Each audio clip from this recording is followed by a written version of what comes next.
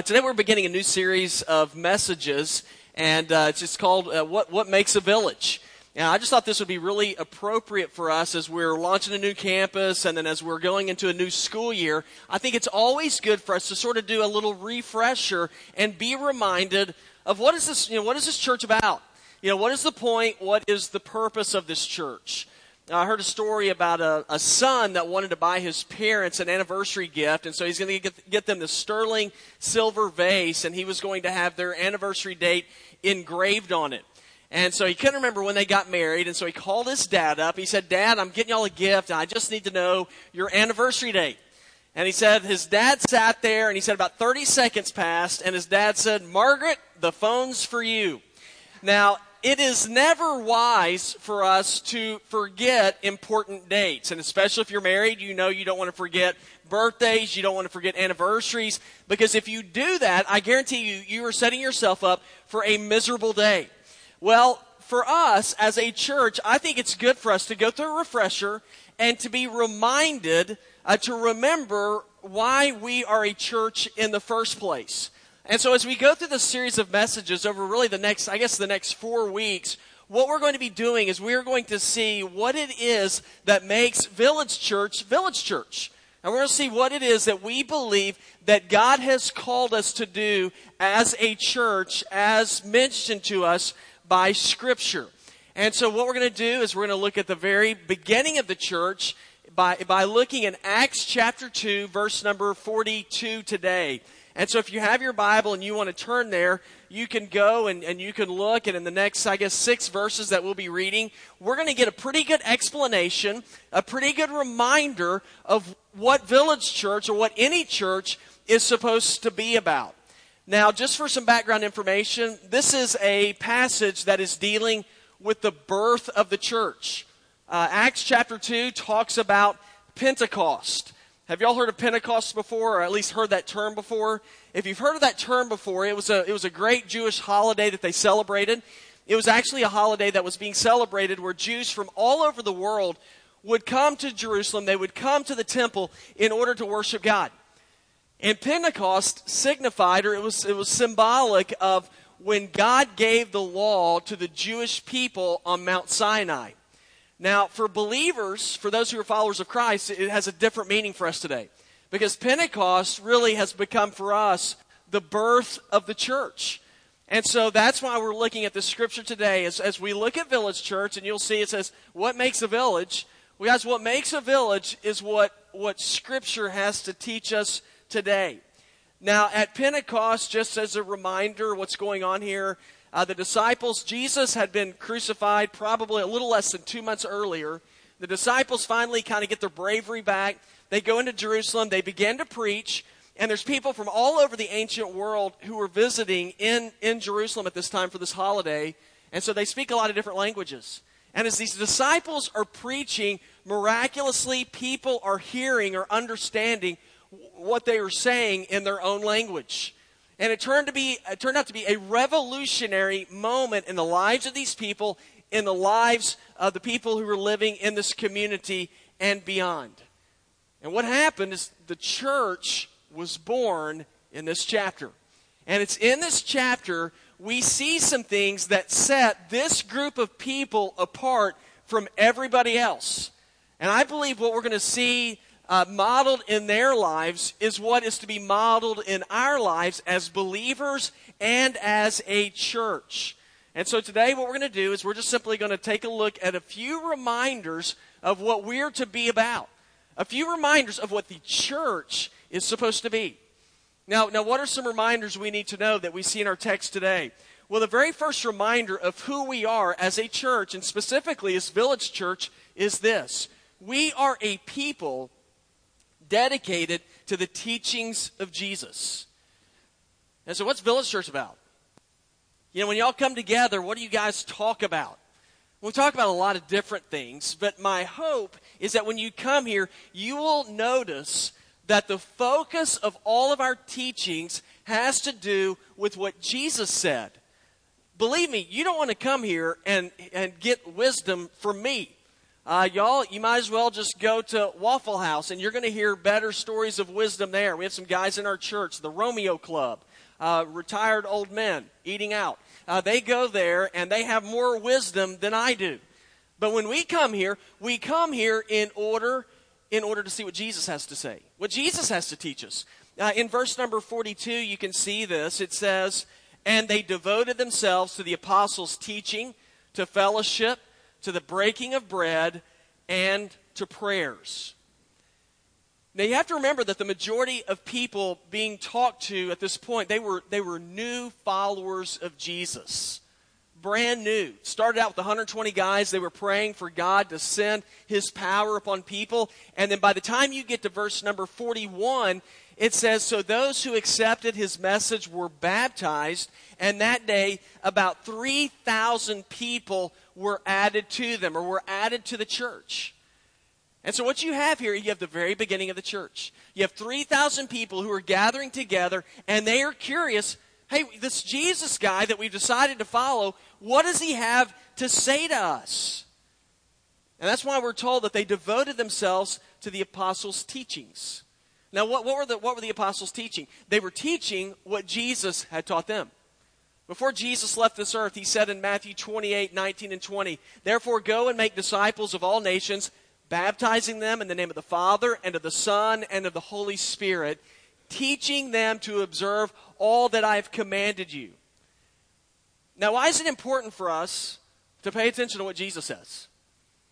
You know, why is it important for us as a church to focus all of our teachings upon what Christ had to say? Well, here's why. It's because of who Jesus is. Well, who's Jesus? He is the Son of God. Who is Jesus?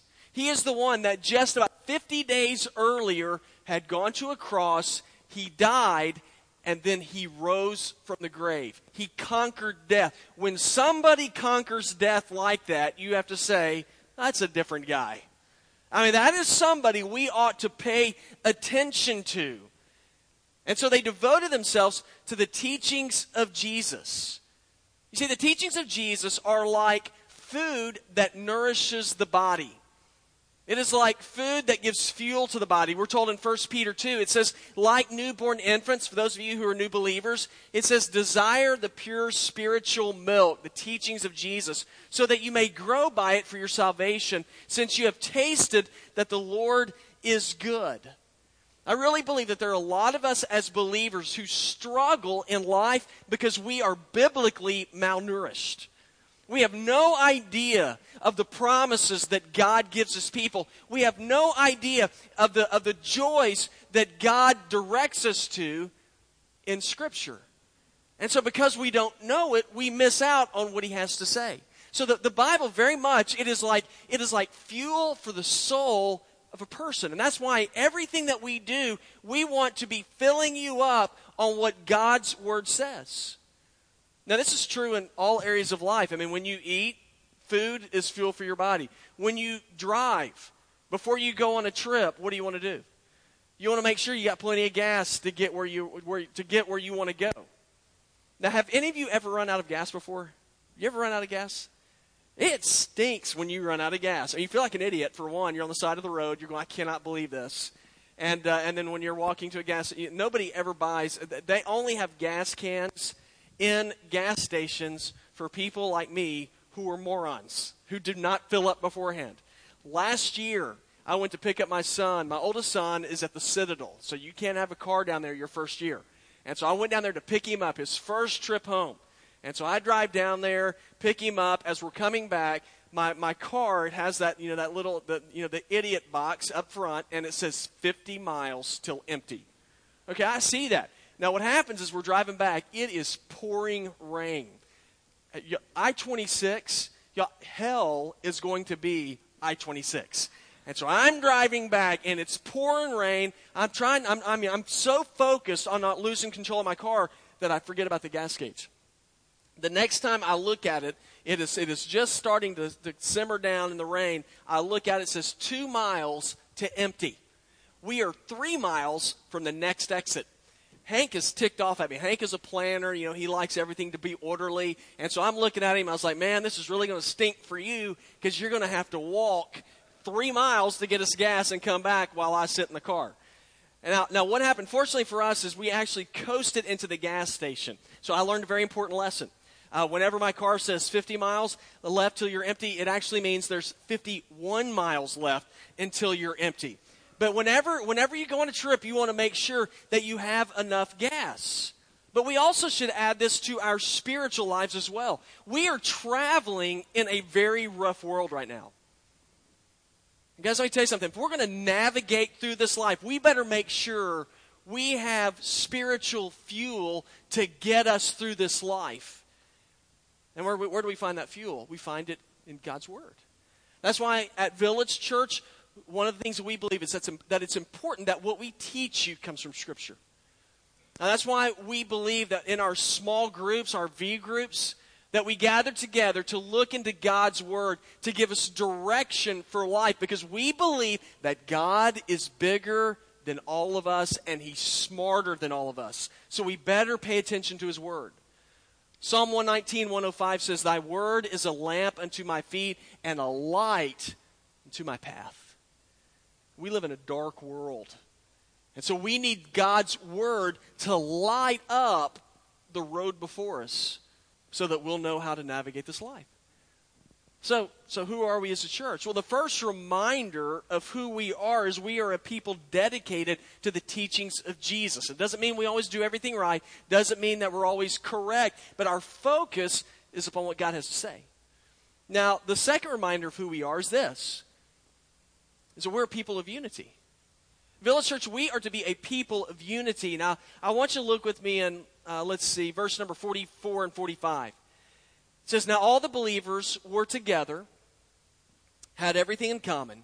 So they sold their possessions and property and distributed the proceeds to all as anyone had a need."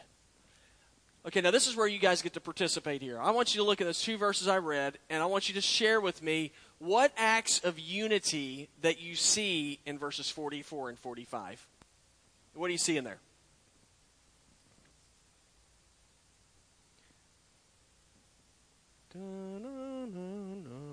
What do you see? What's verse 44? Acts of unity, where they're doing stuff together.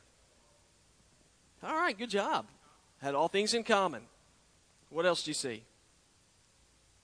They sold their possessions. They sold the property. They shared. They met together for worship. You go on, they ate together. It says they were glad. Now, some people look at this and say, man, this is communism. This is not talking about communism. If you get a little bit nervous about that, they shared everything, they held everything in common. It's not what it's talking about. You have to remember the context here. People were coming from all over the ancient world to Jerusalem to celebrate Pentecost.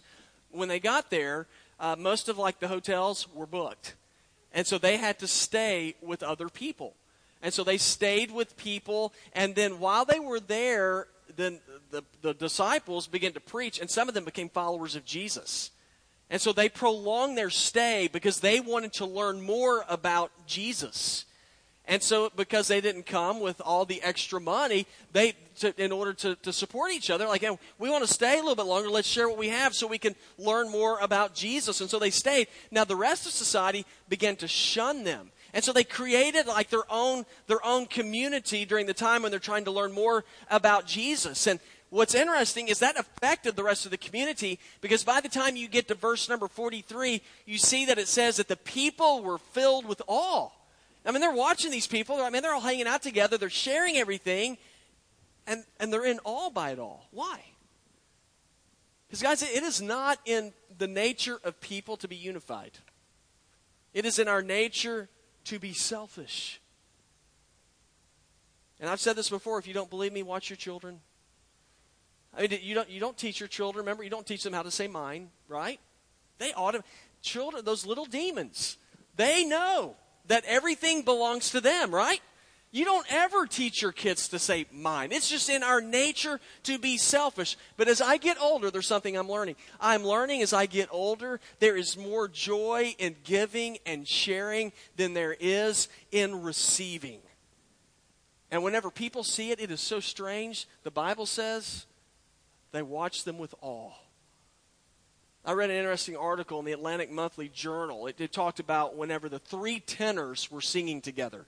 Y'all might remember them. I remember it's Placido Domingo, Pavarotti, and some other guy, Jose Carreras. Those three guys sang together, and so they were interviewing them. And the interview, they asked them, they said, do you guys ever get jealous of each other and try to outshine one another while you're singing as the three tenors? Because they're such huge they were such huge superstars. You think there'd be some sort of somebody trying to outshine somebody else. But Placido Domingo said something really interesting. He said you have to put all your concentration into opening your heart to the music. He said you can't be rivals when you're trying to make music together. And I thought about that, and I thought, man, what a true statement for the church. Guys, we can't be rivals and fighting with each other if we are trying to make music that will honor God. If we're trying to work together in such a way that our world that is in desperate need of seeing a light, if we're going to allow the world to see Jesus through us, then we have to work together. So how do we do that? How do we demonstrate unity? Well, like the Scripture says, we come together. We worship together. We can share meals together. One of the fun things for me is almost every Sunday after church, and of course my daughter Janie's not really excited about the third service because it's 11:30. It screws up San Jose's.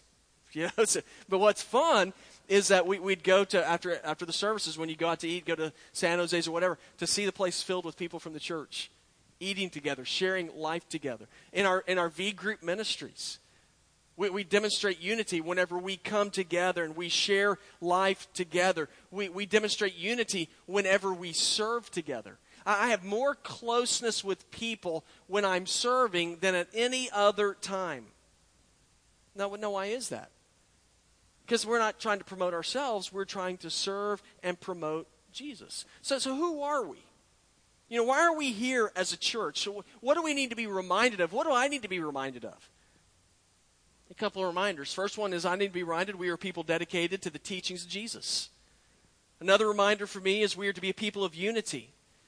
And the last reminder I see of who we are as Village Church is we are a people reaching others. We are to be a people that reach others. The last two verses 46 and 47. It says, and every day they devoted themselves to meeting together in the temple complex, and they broke bread from house to house. They ate their food with gladness and simplicity of heart. They praised God, and having favor with all the people. And every day the Lord added to them those who were being saved. Whenever I find a group of people that I really enjoy being around, one of the last things I want to do is let anybody else in. If you kind of get your little group together, and then I think, don't let anybody else into the group, because if we do, they might screw it up. It's a great attitude for a pastor, right? And so I'm just like everybody else. I like to be protective. I like it when things kind of work out. But guys, let me tell you something. When I look at the group of new believers in our Scripture, I see that they had an outward-focused viewpoint. And you say, how do you know that? A couple of reasons. One, they interacted with the community at large. If you look at that, in verse number 47, it says, and they had the good favor of all people. How do you get the good favor of the people around you? Well, you interact with them. You hang out with them. You do things for them. You serve them. One of my favorite things about Village Church is how much service is involved here. How many people are involved in serving? And whenever you serve, you get asked the same question over and over again. Whenever we go out, and I know that Jonathan and the group from the West Campus, they've been going out, they've been handing out popcorn nonstop, giving it to people with information about the church, talking to them. They've done some community projects and service projects. Here we've gone, we're getting ready to do Lakes, Carolina. We're getting ready to, we have other people that are involved in ministries, like with Samaritan's Purse, all these different things. And whenever we do those things, it's really interesting. People always say, why are you doing this? Why are you serving? It's real simple for us. We say, well, it's a simple way for us to be able to say that Jesus loves you. And whenever you're outward focused, you win favor. You win the favor of the community. Now, I look, the people in our text, we know that they were outward focused. Verse number 47 says, and the Lord added to their number daily those who were being saved. You know, when people hear about Jesus and they see you serving Jesus and they see that Jesus makes a difference in your life, it becomes contagious. And people want what you have. Village Church, we have to always remember this. We are here for the Lord. We are here to tell other people about how Jesus changes your life. Because whenever Jesus touches you, you cannot be the same. There's a great story about some men back in the 19th century. They were panning for gold in Montana. There's a group of them, and they were in a river. As they're panning for gold, one of the guys began to notice some gold flakes and specks, and then there was a rock, and he cleaned it off, and it was a golden nugget. The guy begins to show everybody. They began to pan even harder, and everybody is starting to pull up all these golden nuggets, and they go absolutely berserk. I mean, they're jumping up and down saying, we're rich, we're rich. And as they're celebrating, finally one of the guys says, we've got to go get some more supplies so that we can get all this gold. He said, but when we go into town, you better not say a word about what's here. And so all the men, they made an agreement. We're not going to tell anybody. They went into town. They end up getting more supplies. As they're getting the supplies, they come out of the store, and there's 50 men when they come out of the store who are sitting on their horses with their bags packed, waiting to follow them. And the guys are looking around going, what in the world? They're wondering who told. And finally, one of the men said, what are y'all doing here? They said, we're getting ready to follow y'all. They said, we know you found gold. And the guy said, how do you know that? He said, you didn't have to say anything. He said, we could see it on your faces. When I heard that story, I thought, how many people, when they look at us, when they look at the church, where they say, you know what, we know that you serve a risen Savior because we can see it on your faces. We can see the joy that you have. We can see by what you do that you love people. You know, Jesus told us in Matthew 22, 37 through 40, he said, love the Lord your God with all your heart and with all your soul and with all your mind. This is the greatest and most important command. And the second is like it. Love your neighbor as yourself. All the law and the prophets hang on these two commands. Guys, every once in a while, we need to be reminded of who we are. You know, every once in a while, we need to be reminded, why are we here as a church? Because it's so easy to lose sight of. It is easy to think it's all for us. You know, we are here because it's just sort of like, it's just what we do. But whenever I look into our text, I am reminded what Village Church is about. What are we about? We are people dedicated to the teachings of Jesus. We are a people of unity, and we are a people reaching others. Now here's the big question.